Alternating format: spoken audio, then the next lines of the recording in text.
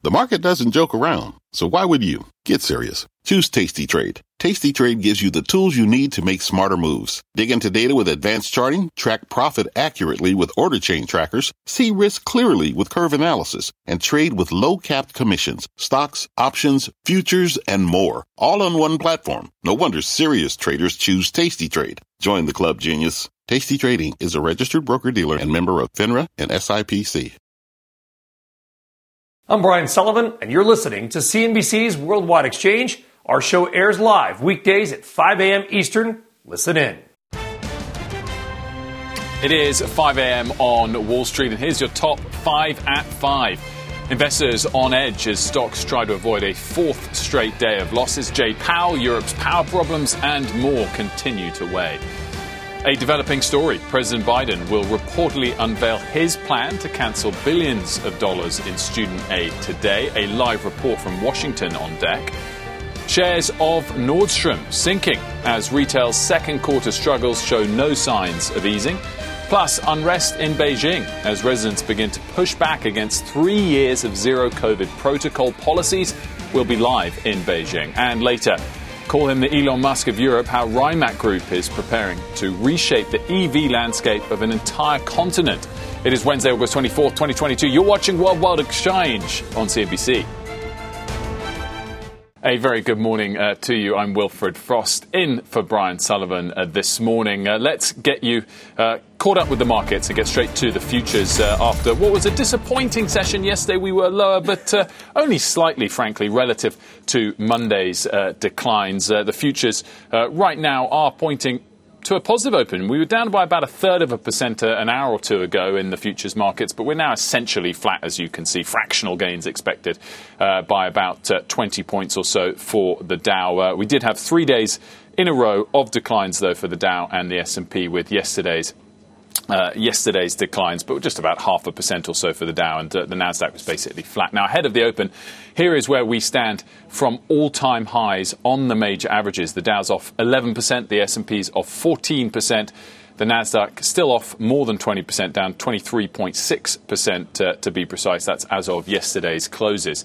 Let's check in on the bond market. The 10-year had a very volatile day yesterday. It was up and down and all around. It got close to 3.1. It got to about 3.08. It got back below 3 and then settled somewhere just above 3. It's at 3.03 at the moment. Yields just fractionally pulling back this morning, but essentially there, the 10-year staying above that 3% handle, and of course the yield curve remains significantly inverted. Let's have a look also in the oil markets as well, because crude yesterday had a decent day. It was a volatile day once again because the dollar was all over the place. The dollar ended soft. That allowed oil prices to rise. They're continuing that rise again today. 95 essentially the price for WTI at 1.3% this morning. Of course, natural gas is the central story for the commodity markets. It was a wild session yesterday that saw Henry Hub cross above $10 for the first time since July 2008, but it did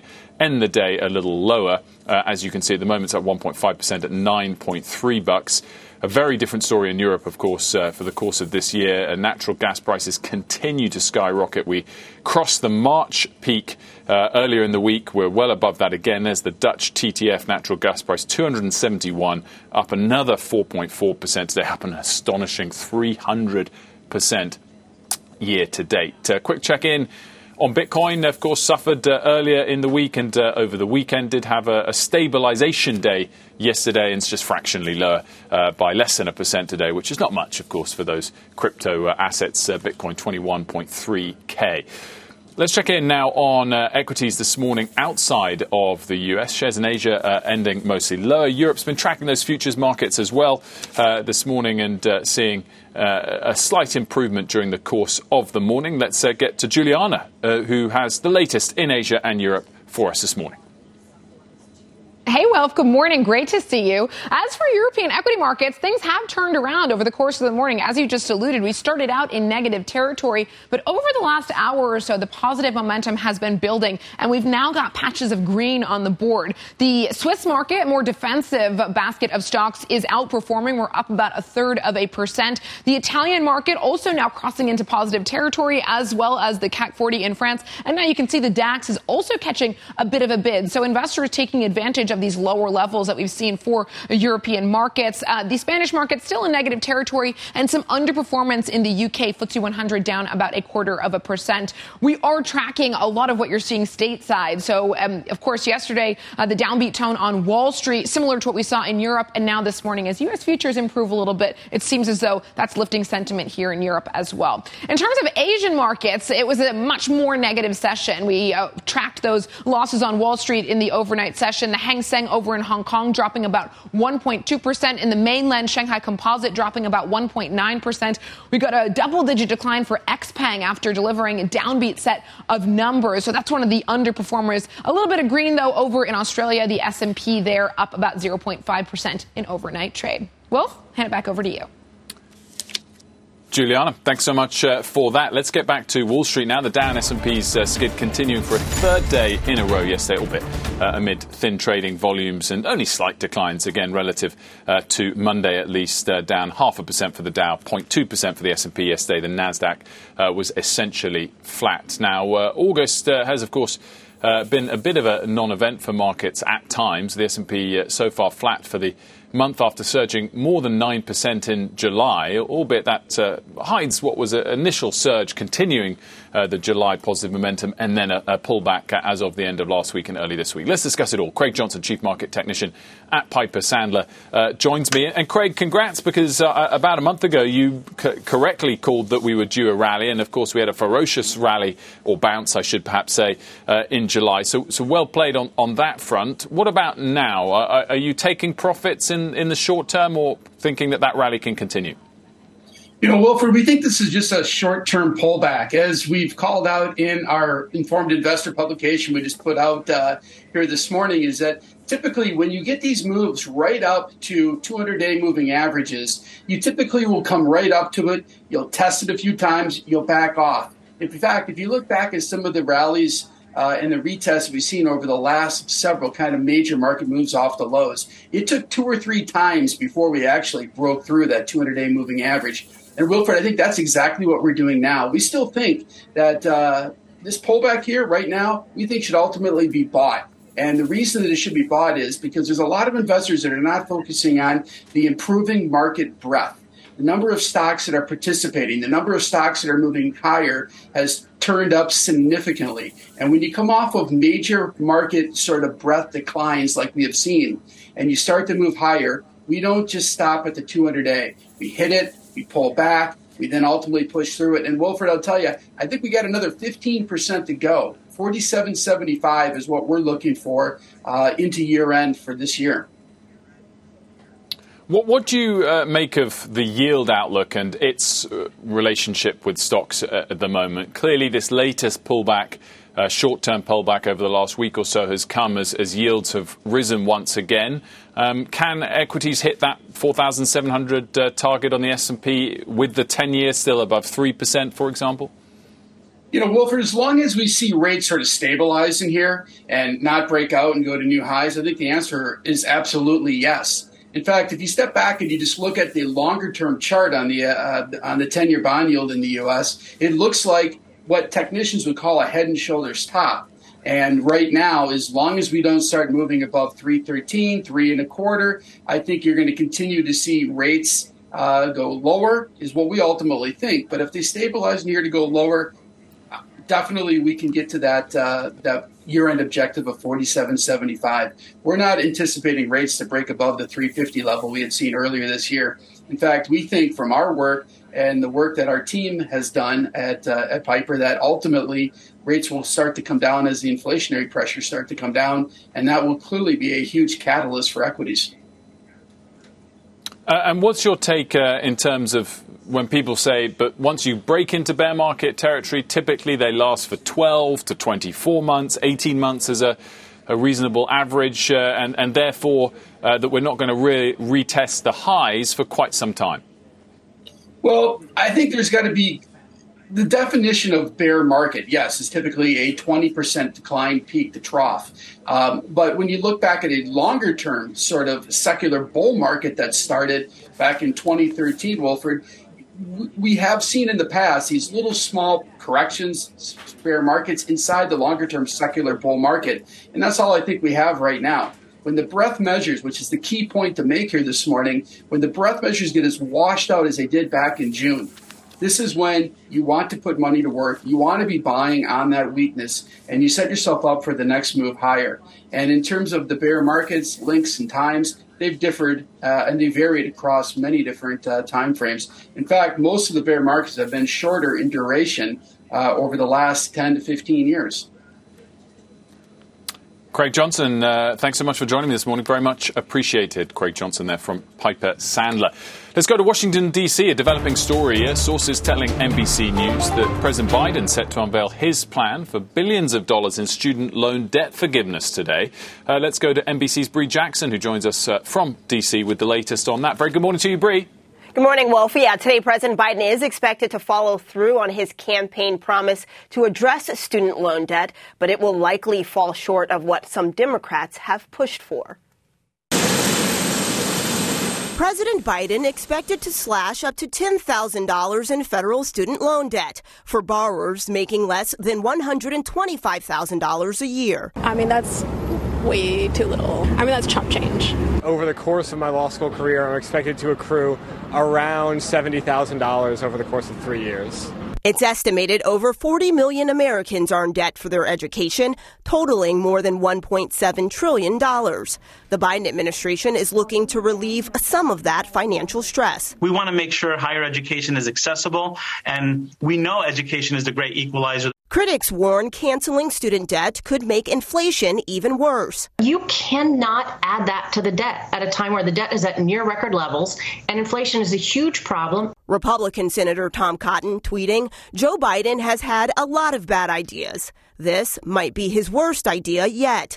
With midterms nearing, President Biden faces pressure to do something on this issue. I think the longer that this plays out, the more that the political opponents on the right are going to critique that and say this is not the way to go. Democrats have called on the president to forgive $50,000 for federal student loan debt holders. Last year, Biden said he's not willing to go that far. I'm prepared to write off the $10,000 debt, but not 50. The president is also likely to extend the pause on loan payments that were scheduled to end next month.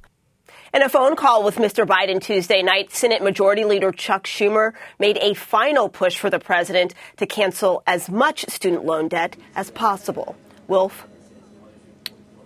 Bree, how does this issue divide politically? Is it typically left v right like many other issues, or is it more kind of young v old and who has debt versus who hasn't? Well, according to a CNBC poll, about 81% of Republicans raise concerns that canceling student loan debt will add to inflation, and about 41% of Democrats say they agree. So with Americans facing higher prices across the board, this is definitely an issue that we expect heading into midterms. Bree, thanks so much. Much appreciated. As always, when we come back here on Worldwide Exchange, why my next guest says the euro's recent move to the downside could just be the beginning of a sharper move lower, what it means for your portfolio ahead and perhaps your summer holiday plans. Plus, trying to fend off an Omicron 2.0, the FDA reportedly on the verge of approving a new vaccine designed to target the highly contagious variant. And later on, the surprising item helping boost some retailers' bottom lines despite record high prices. A very busy hour ahead on Worldwide Exchange.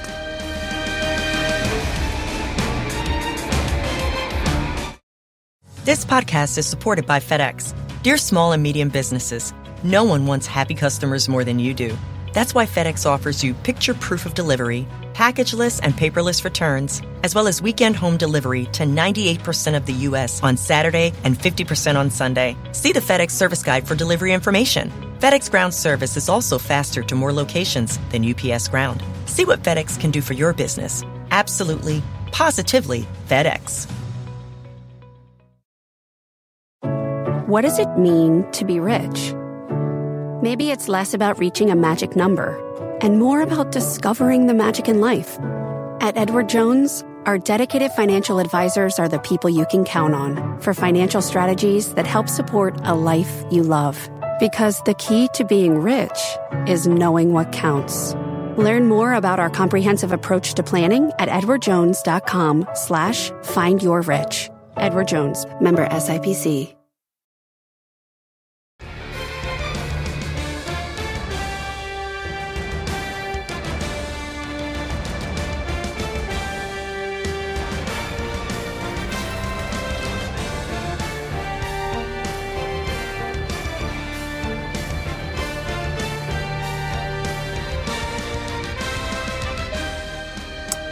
Welcome back. As you just saw, the futures are pointing a little bit higher as we speak, which is good to see, improving through the course of the last couple of hours. Now, the dollar is just lurking below milestone highs versus most major currencies today, and it's near a 20-year high against the euro, which is trading below parity once again. The dollar index, which has gained support from expectations of higher rates from the Fed, has also benefited from poor economic comparisons in the rest of the world, particularly Europe and the UK.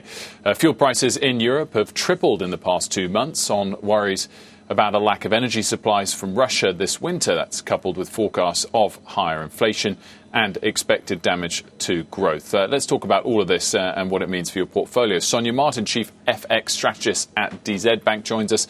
Very good morning to you, Sonia. Thanks for joining me. I mean, let's talk about the euro first of all. Of course, it's been so much the centre of this story of late, and it's such a big weighting in the DXY, the dollar index. Breaking through parity, was that quite an important level of support, or is it just a superficial number? Well, in the end, I have to say parity is just a number, so I wouldn't overestimate the importance of this. But it is, of course, technically important. We had made an attempt in July to try to go through parity. The euro managed to resist. It went back up to 103, 104, and now we're back down. And I have to say that looking at the price action in the recent days, it does look quite heavy at this point, and I would expect there to be further losses, especially if the string of negative news that we've had from everywhere really these days does continue. And what about the pound, which has been pretty weak as well? Of course, it's some way from its own parity, but given the outlook that we've seen for the United Kingdom, is it plausible that it gets closer to parity itself against the dollar? Yeah, I mean, as you said, it's still quite a way off that level, but it has been weak. And although I will say, I mean, given the string of news that we've had out of the UK with everything that's going on in terms of growth, Bank of England, and of course the very, very uncertain political situation, one could have easily imagined the pound being considerably weaker already at this point. So I do think it looks, again, also very vulnerable, definitely ready for setbacks. And to be honest, if we do get a string of bad news, particularly also on the political front, I would not rule out that we return to the lows that we saw in the COVID period on 14. So that's quite a bit further to go.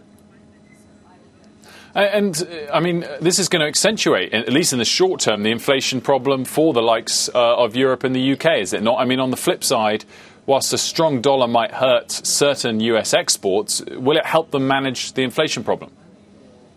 Well, yes. I mean, the weakness of the currency, when you talk about the Eurozone, for example, at this point is more a curse than a blessing. I mean, we always talk in Germany about, of course, the fact that, a weaker currency is good for the export sector, and that is per se true. But that doesn't really help anyone these days, because the problem is that exporters a lot of times need to import products for their production, and that those come at a really high cost, both in terms of, there being supply issues, there's of course the energy cost, etc. So the weakness of the euro in terms of just looking at the export-import balance isn't actually doing us any favors. In fact, we're now in a deficit.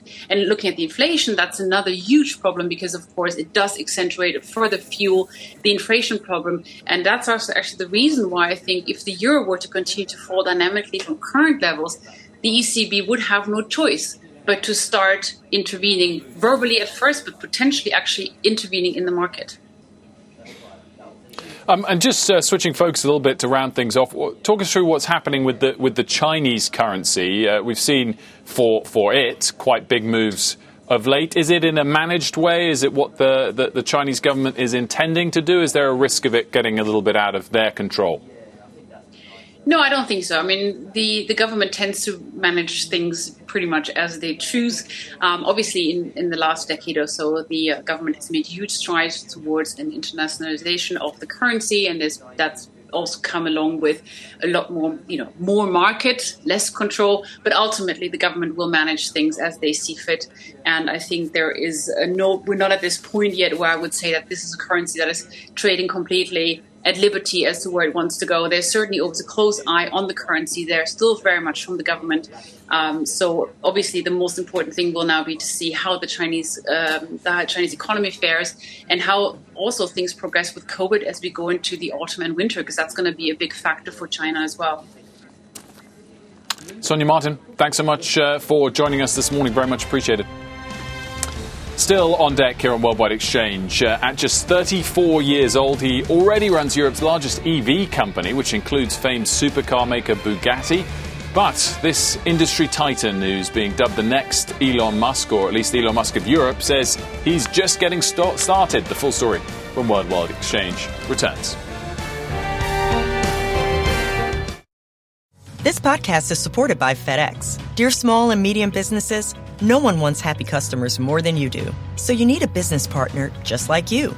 Like FedEx, who understands your passion for serving your customers because they have the same commitment towards you. That's why FedEx offers you picture proof of delivery, packageless and paperless returns, as well as weekend home delivery to 98% of the U.S. on Saturday and 50% on Sunday. See the FedEx service guide for delivery information. What's more, FedEx Ground is faster to more locations than UPS Ground. Trust FedEx for timely deliveries. See what FedEx can do for your business. Absolutely, positively FedEx. Welcome back. Futures are pointing just a fraction higher in the pre-market, a nice improvement from a few hours ago. But let's get a check-in on the other headlines this morning outside of the markets and your money. And NBC's Francis Rivera is in the New York studio with the latest. Francis. Wilf, good morning. We start with the U.S. military that has launched airstrikes in Syria, targeting Iran-backed groups. President Biden approved the strikes, retaliation for attacks on 2 U.S. military facilities in Syria last week. A U.S. military official tells NBC News that around 9 p.m. Eastern, near the city of Deir ez-Zor, 4 F-15Es and 4 F-16s struck 9 bunkers used as ammunition depots and logistics supply facilities. The official says they are confident there were no casualties. A statement from U.S. Central Command says the strikes were necessary to protect and defend U.S. personnel. In New York, Manhattan Democrats voted to send Jerry Nadler back to Congress, while Carolyn Maloney's 30-year tenure in the House is over. Nadler chairs the Judiciary Committee, while Maloney leads the Oversight Committee. The two were forced to face off against one another after their districts were merged together. And Democrat Pat Ryan is a projected winner of the special election in New York's 19th congressional district. Both parties were watching this race closely for potential insight in November's elections. Meanwhile, Dan Goldman, the attorney who prosecuted the first impeachment case against former President Trump, is leading a New York House race that is too close to call. It was also primary night in Florida. NBC News projects that former Governor and Congressman Charlie Crist easily won Florida's Democratic primary for governor. He will take on Ron DeSantis in November. Meanwhile, Congressman Matt Gaetz has won his primary while being under federal investigation for sex trafficking. Gaetz has denied any wrongdoing. And Congresswoman Val Demings is a projected winner of her Senate race. She could make history as Florida's first black senator if she defeats Marco Rubio in November. So, Wilf, a lot for you on this Wednesday morning for your news headlines. We send it back to you. A lot indeed, Francis. Thank you so much for breaking it down for us. Now, ahead on Worldwide Exchange, unrest in Beijing as residents there start to push back against the city's strict zero COVID policies. Our Eunice Yoon is live for us this morning. And if you haven't already, do follow our podcast. If you miss Worldwide Exchange live in the morning, you can check out the summary wherever you get your podcast. We will be right back here on Worldwide Exchange.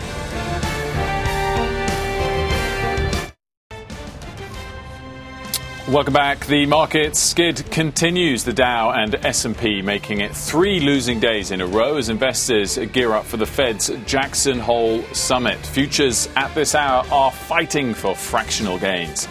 Retail warnings, key names in the sector signaling tough times ahead as companies continue to grapple with inflation, inventory glut problems, and nervous consumers. Look at who may be positioned best to ride out the storm. And Bed Bath & Beyond reportedly getting a fresh financial lifeline, marking another twist in what's been a volatile few weeks for the retail trading favourite. It is Wednesday, August 24th, and you're watching Worldwide Exchange on CNBC. Welcome back. I'm Wilfred Frost in for Brian Sullivan this morning. Let's get you up to speed on the market outlook at 5:30 a.m. on Wall Street. And we're pointing to essentially a flat open on Wall Street. Of course, it comes off slight declines yesterday. The Dow was down 0.5%. The Nasdaq was flat. The S&P somewhere in between. So it was a negative session, but a lot better than a Monday and some of the declines that we have seen in the last couple of trading days. As you can see right now, the Dow is expected to open down by 23 points, S&P and Nasdaq down by a point or so each, but essentially flat in percentage terms, and better than where we were a couple of hours ago. We were down about 1/3% in the pre-market. Similarly, European trade has improved a bit, now down just slightly 0.2%, having been down more than that at the open after what was a pretty negative session for Asia today. Let's have a little look at bond yields in the US this morning. Very volatile for the 10-year, for example. Yesterday, we did see it get close to 3.1, 3.08 it got to. It then dipped back below 3% briefly, settled at about 3.04, 3.05 last night, and it's at 3.03 this morning. So yields just pulling back a fraction, but still above 3% on the 10-year and still heavily inverted as it has been for a while. Energy prices did get a bit of a bounce yesterday for US oil prices as the dollar softened throughout the session. That continues a bit today, 94.7 on WTI, but natural gas has been where it's been most interesting, and it did cross over $10 yesterday, settled below that, $9.3 for US natural gas this morning, but that is nothing compared to the prices in Europe, which are up close to 300% or so year to date, continuing their surge this morning. And that Dutch TTF price for natural gas well above where it peaked at the start of the war in March, as things stand, continuing its stride this morning, up another 4.5%. Let's get you up to speed now on some of this morning's other top stories. Frank Holland is here with those. A very good morning to you, Frank. Hey, good morning to you, Wolf. Great to see you. All right, we're going to begin with the FDA, and its plan is to authorize Omicron-specific versions of COVID vaccines in the coming weeks. Sources telling NBC News Americans 12 and older could start getting boosters from Pfizer and BioNTech and Moderna around Labor Day. The move is part of the Biden administration's fall booster campaign. Those sources say Pfizer is seeking authorization on the new shots for people 12 years old and older, while Moderna is seeking authorization for all adults. The FTC says it will drop Mark Zuckerberg from a lawsuit seeking to block his company, Meta Platforms, of course, from buying a small virtual reality company. Court documents show that in return, Zuckerberg has agreed not to purchase the VR startup Within Unlimited, along with its fitness app Supernatural, in a personal capacity or through any entity that he controls. The FTC claimed Meta and Zuckerberg were trying to expand its VR empire by buying Supernatural, in a move it claimed violates antitrust laws and reduces competition. And Bed Bath & Beyond reportedly securing a new loan deal to shore up its liquidity. According to the Wall Street Journal, the retailer telling potential lenders yesterday it locked in a deal with one following a marketing process handled by J.P. Morgan Chase. It's unclear the size and the structure of the loan. The Journal says Bed Bath is expected to provide an update on its efforts to bolster its finances at the end of this month. And shares, you can see right now, Wilf, up more than 15%. Short interest at 38%. That meme trade still going on. Crazy stuff in Bed Bath & Beyond. Frank Holland, as always, thank you so much. Yeah, great to see you. Turning to retail more broadly, and this morning's top story, shares of Nordstrom sinking ahead of the open after delivering a weak full-year earnings outlook, slashing its sales outlook, citing weak demand at its lower-priced rack stores and discounting due to a massive inventory glut. We've had a similar story, actually, for Urban Outfitters.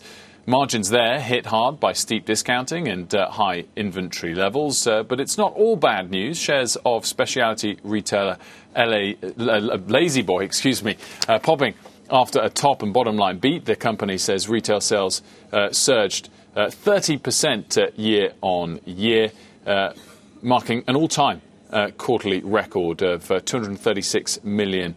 But we're not done yet. There's big reports still due out this week from Dollar General, Dollar Tree, Ulta, Victoria's Secrets, and more. And let's dig into these numbers now in a little bit more detail with Jeroen Martis, Refinitiv Director of Consumer Research. A very good morning to you. Thanks so much for joining us. Let's just summarize earnings season as a whole for the retailers, first of all. How far through it are we? Are we closer to the end than the halfway point now? And how do you rate it for the retailers?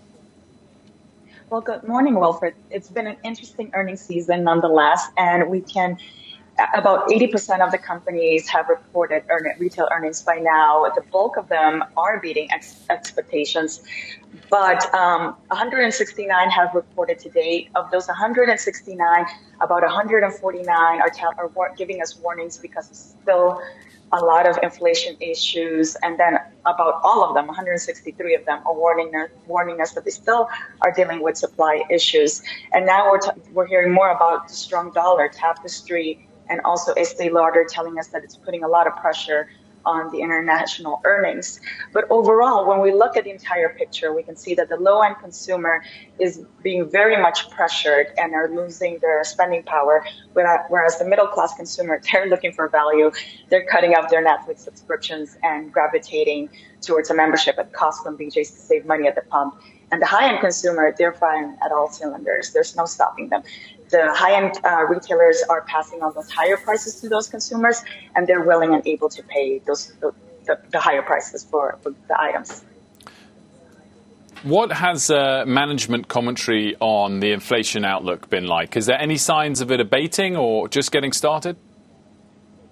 Well, it's getting started, and the talk has really been that because of the high inflation, we now are sitting on high inventory levels. And in a collaboration with SalesStage, Refinitiv did discover that indeed, for the second quarter of this year, the amount of merchandise on sale has gone up to almost nearly 40% of all online merchandise for retailers, for U.S. retailers. Still, this is below the pre-pandemic level of 2019 when everything was on sale above the 40% mark. Still, having said that, the third quarter is what's going to be very telling for retailers, whether they can move that inventory. If they do, we're going to have a healthy holiday season. But if they don't, we're going to have a very promotional Christmas season. Clearly, if a recession does materialize, all U.S. retailers will suffer in the short term. That said, does that scenario tend to play to the hands of a big retailer like Walmart? Are they expected to take market share if a recession does materialize? Well, there are some retailers that are proving to still be recession-proof, whether, they're doing well no matter how the economy is faring. And that is the Sporting Goods who reported yesterday. They have very loyal market share. Lululemon does. When we talk about the discounters, as you mentioned, Walmart, it's very interesting because what Walmart has, where it has the upper hand against a retailer like Target or the dollar stores, is the fact that it sells gasoline. So we're seeing that analysts polled by Refinitiv are more bullish on the discounters that sell gasoline versus those that don't. And as a result, we're seeing that a lot of the middle-class consumer are cutting off those Netflix subscriptions, are getting a Costco, BJ's or Sam's Club membership in order to save money at the pump. But then when you dig into the numbers, you're seeing that those same-store sales for in-store purchases are also going up, which means that consumers are parking their cars and are going and purchasing items in store. So this is why those discounters are doing much better than a dollar store or a Target. And when we look at the forecast for the remaining of the year, it's expected to remain so as well. And Jeroen, just quickly, of the names yet to report this quarter, which ones stand out as perhaps being able to surprise to the upside? For this week, we're definitely looking at Williams-Sonoma. As we mentioned, the high-end consumer is still very much engaged. And also Ulta Beauty, because the consumers are now, they're traveling again. They are going back to work, and they still want to look good. So according to our StoreMind data, both these companies are very likely to beat earnings estimates and post a positive surprise. Now, in terms of sectors, The hotels, restaurant, and leisure sector is expected to see triple-digit growth in earnings. It's the strongest for the second quarter. As Macy's said themselves, consumers are moving away from goods and they're traveling. It's very evident as they're buying luggages. And as a result, when we look at the forecast, Refinitiv is expecting this sector to continue to be the strongest for the remaining of the year. Jeroen Martis, thank you so much for joining us this morning. Very much appreciated. By the way, futures are essentially flat as we stand at, 5:40 a.m. on Wall Street. To a developing story now out of China and its zero COVID policy. Growing frustration among residents in Beijing over the strict rules, pushing some to speak out in the heavily controlled country. Of course, Eunice Yoon is able to join us now live from Beijing. And Eunice, how are these citizens expressing this growing frustration? Well, for the most part, Wilf, online. But in the past few days, some people here in Beijing have taken to the streets to air their grievances with paint. People here in Beijing and around the country are spending so many hours doing this, waiting and getting a COVID test every few days. Many find it frustrating. That frustration flared up at this very COVID station only days before. Someone defaced it, painting in Chinese, "Stupid effing prevention control," along with a slogan associated here with the 1989 protests at Tiananmen Square. "Give me liberty or give me death," it reads. At the station today, that sensitive phrase is gone. The staff said that the COVID testing station was cleaned up within hours. The health workers told us more stations were vandalized nearby, part of a rare display of discontent despite the watchful eye of the Chinese state. We're in a district in northeastern Beijing, and this is one of the COVID testing stations that had a Chinese character painted on it. You can see how someone has covered it up. The word translates to years. 8 stations around this neighborhood were stenciled with different Chinese characters that people came to realize spell out, "It's already been 3 years. I'm numb." Numbed by relentless controls, Beijing argues can keep COVID cases near zero, but also appear to be pushing some here to a breaking point. And health workers told us that so far there's no word on whether anyone has been caught. Well, Eunice, have you ever seen this sort of protest and people speaking out like this, albeit, as you said, relatively small scale still, but is it unheard of in the last decade or so in China? It's not unheard of, but it is definitely rare. And but we have been seeing more and more protests really around the country, especially in these past couple of years because of the pandemic. People have become much more daring, much more frustrated. Like I said at the beginning of this report, most of them have been venting their frustrations online. But we have seen in, say, for example, Shanghai, people putting up banners, clanging pots and pans, also screaming out windows. Here in Beijing, it hasn't been the case, especially because in Beijing, the security apparatus is very, very tight. The apparatus tends to move very quickly to try to snuff out any sort of dissent. However, that said, the dissatisfaction with these snap lockdowns, the travel restrictions, the constant COVID testing, and then on top of that, the impact on the economy. Everybody here that I've talked to is really worried about business, the economic outlook, their incomes, their job situation. And so because of that, we're seeing a lot of people getting upset about the current situation. Will? Eunice Yoon, as always, thank you so much for that. By the way, a reminder that we did have a negative session in Asia this morning. Shanghai was down 1.9%. Hong Kong was down 1.2%. Europe, though, although worsening over the last hour or so, is only down about 1/3 of 1%. US futures are just fractionally negative as we speak, having been flat for most of the morning. Still to come here at Worldwide Exchange, meeting the man known as the Elon Musk of Europe. Robert Frank introduces us to the brains behind Rimac Auto and the big ambitions he has for his EV company. Worldwide Exchange, back in a moment. Welcome back. Now, the man known as Europe's Elon Musk, mapping out big plans for the road ahead for his EV company. Having already locked in major deals with high-end automakers and securing sizable financing, this 34-year-old's company is looking to break into an even more lucrative space. And Robert Frank joins us now with a closer look at that particular individual and company. Robert, a very good morning to you. Great to see you. Good morning, Will. Great to see you as well. Well, Mate Rimac built his first EV in his garage when he was just 18 years old. Now at 34, his EV company is valued at over $2.2 billion and rising. Goldman Sachs and SoftBank invested over $500 million in Rimac Group back in June. The Croatia-based company now has two units. You've got Bugatti Rimac. They make multi-million-dollar supercars. And then you have Rimac Technology. That supplies battery technology to Porsche, Aston Martin, Jaguar, Hyundai, and a lot of other companies. Revenue at Rimac expected to more than quadruple over the next few years, with eventual plans to go public.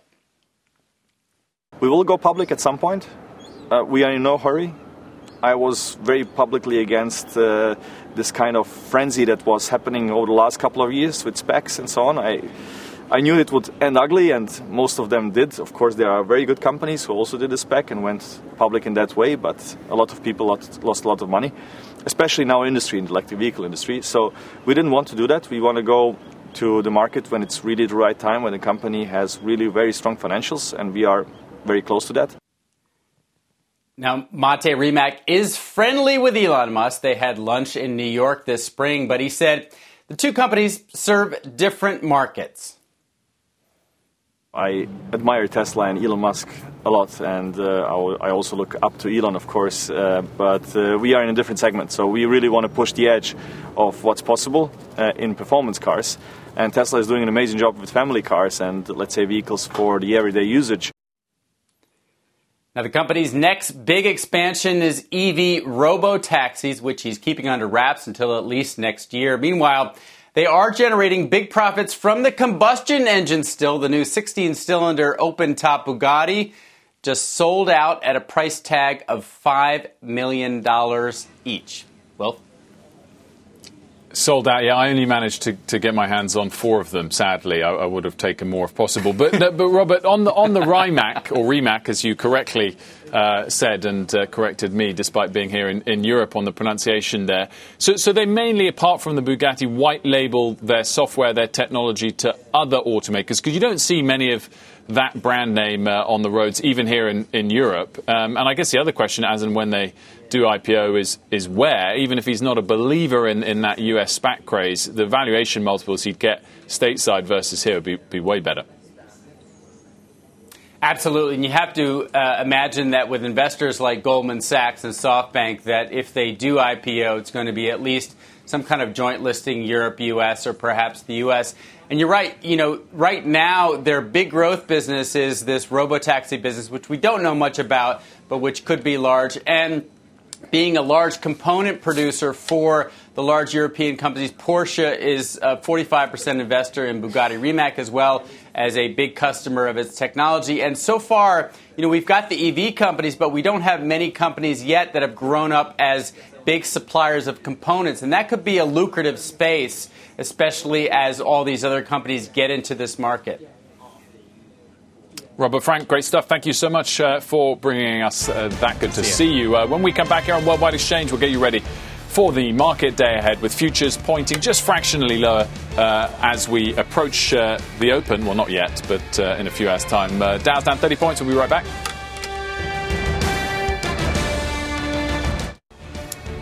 Welcome back to Worldwide Exchange. A look at the day ahead for investors on the economic front. 2 key reports to watch out for. At 8:30 a.m. Eastern, it's durable goods figures, and at 10, it's pending home sales numbers.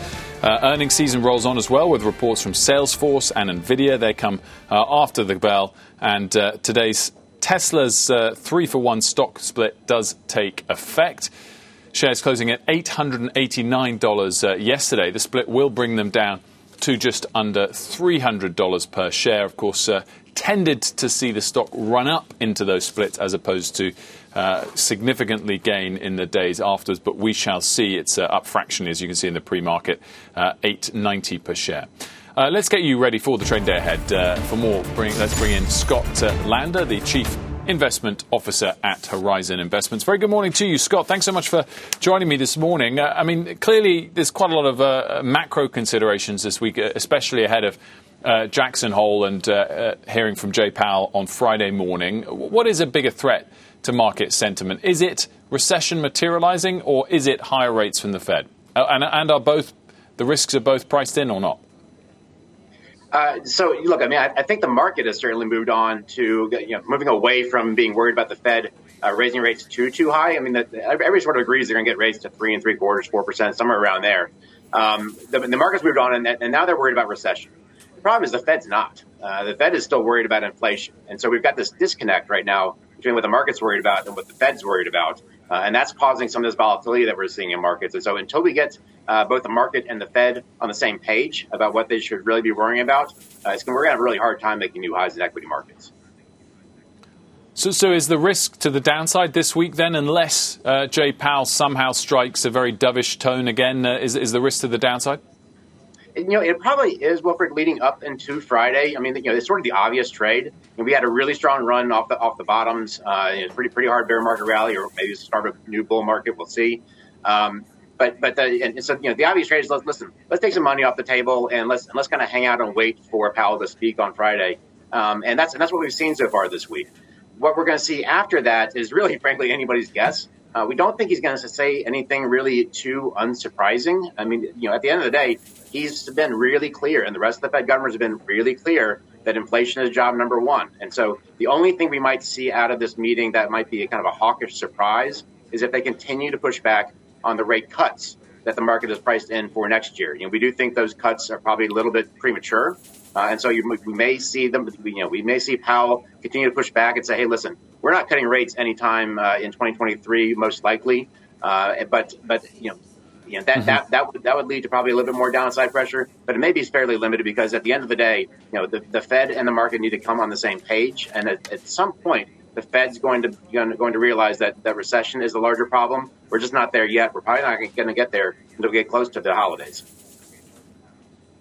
Scott, I think we're going to have to leave it there, I'm afraid, up against the clock today. But thank you very much for joining us, Scott Ladner of Horizon Investments. Let's have a check-in on the futures as we leave you this morning. They are pointing lower, only slightly, and it is down, 30 points on the Dow. Comes off a day yesterday where we were down 3 days in a row for the Dow and the S&P, but not too badly. The Dow was down about 0.5%, the S&P down 0.2% yesterday, and the Nasdaq was essentially flat. Now, Asia was very weak this morning. We had Shanghai down 2%, Hong Kong down 1.2%. Europe is lower, about 0.5% for the FTSE, 0.4% for the DAX. That does it for Worldwide Exchange. Squawk Box is next. You've been listening to CNBC's Worldwide Exchange. You can always catch us live weekdays at 5 a.m. Eastern, only on CNBC. This podcast is supported by FedEx. Dear small and medium businesses, no one wants happy customers more than you do. So you need a business partner just like you. Like FedEx, who understands your passion for serving your customers because they have the same commitment towards you. That's why FedEx offers you picture proof of delivery, packageless and paperless returns, as well as weekend home delivery to 98% of the U.S. on Saturday and 50% on Sunday. See the FedEx service guide for delivery information. What's more, FedEx Ground is faster to more locations than UPS Ground. Trust FedEx for timely deliveries. See what FedEx can do for your business. Absolutely, positively FedEx.